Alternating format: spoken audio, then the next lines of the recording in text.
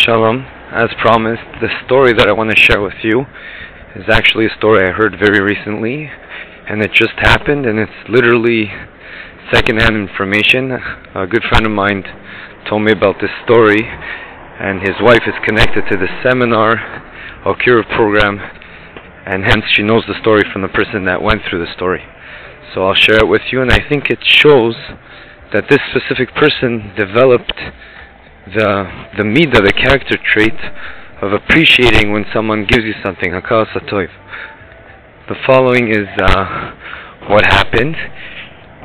She came, I think, from America on a program, a cure program, for a couple of weeks with a seminar girls, and they stayed in Yerushalayim for 3 weeks, and then they went away to Tveria.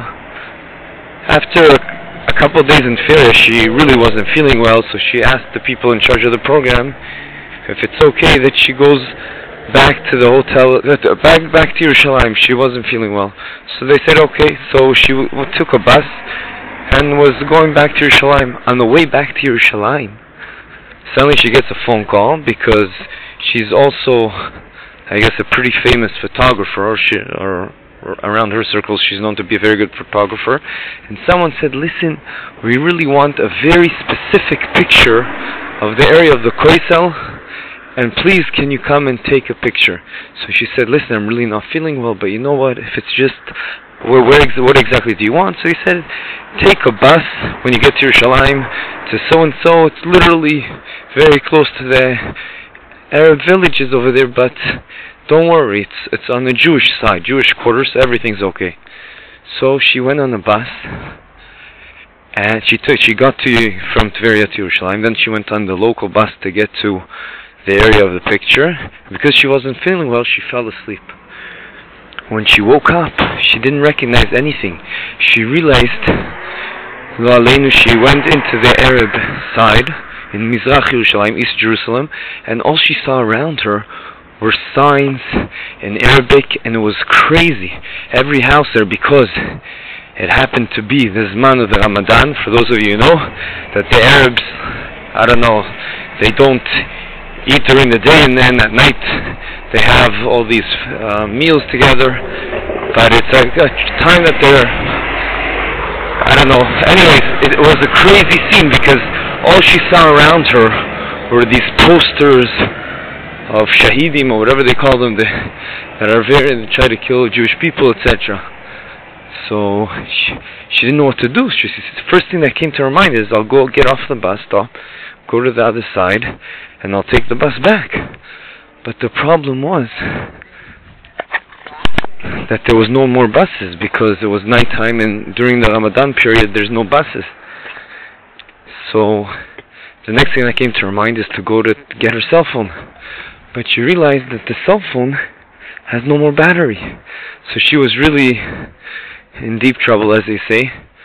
So she made a conscious decision. I'm going to go from door to door. In the first house I don't see a crazy poster, then I'm going to go in and ask them to let me use their phone.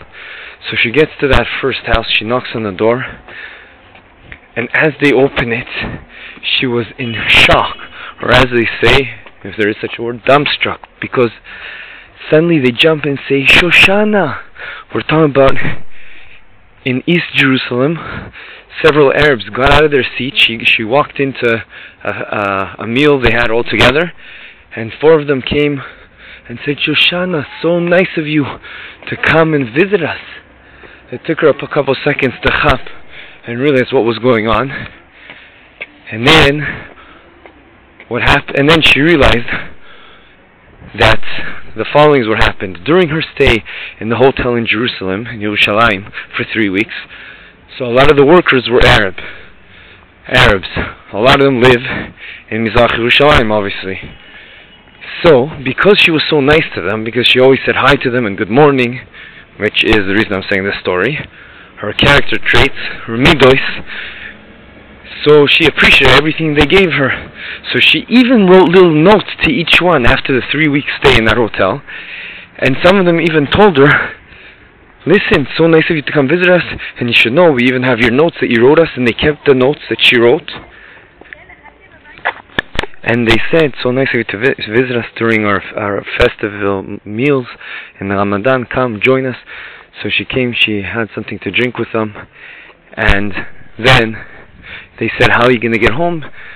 Because they really thought she came to visit them. So she went along with that story. And then she said, I don't know, I'm going to get home. I didn't think about that. I realized there's no buses back. So they said, no problem. Some of us still have to have a shift in the hotel in Yerushalayim. So we'll take you with us. And indeed, they gave her a lift, and in the Machsom, it was a funny scene because the army police see a weird combination of a frum lady together with all these East Jerusalem Arabs. So they say, everything okay? And they said, yeah, she's our friend. We're taking her to the hotel. It was a funny zach. But at the end of the day, why am I saying this story?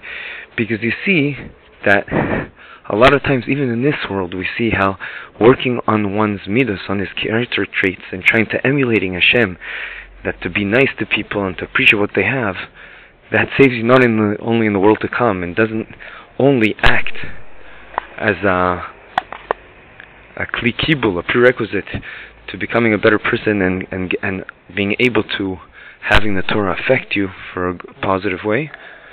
But even in other ways, you see how it helps you out. I remember, I'll end with this story, that my grandfather, Zechrono Livracha, when I went to Australia, he always walked to shul. It took him like 15-20 minutes. And every person, doesn't matter Jewish, not Jewish, he always stopped and said, hello, how are you?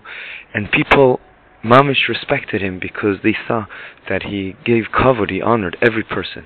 Yiratzon that will work on our Middos, everyone on their level, and through that we will be able to emulate Hashem and get to a higher level spiritually. Good Shabbos.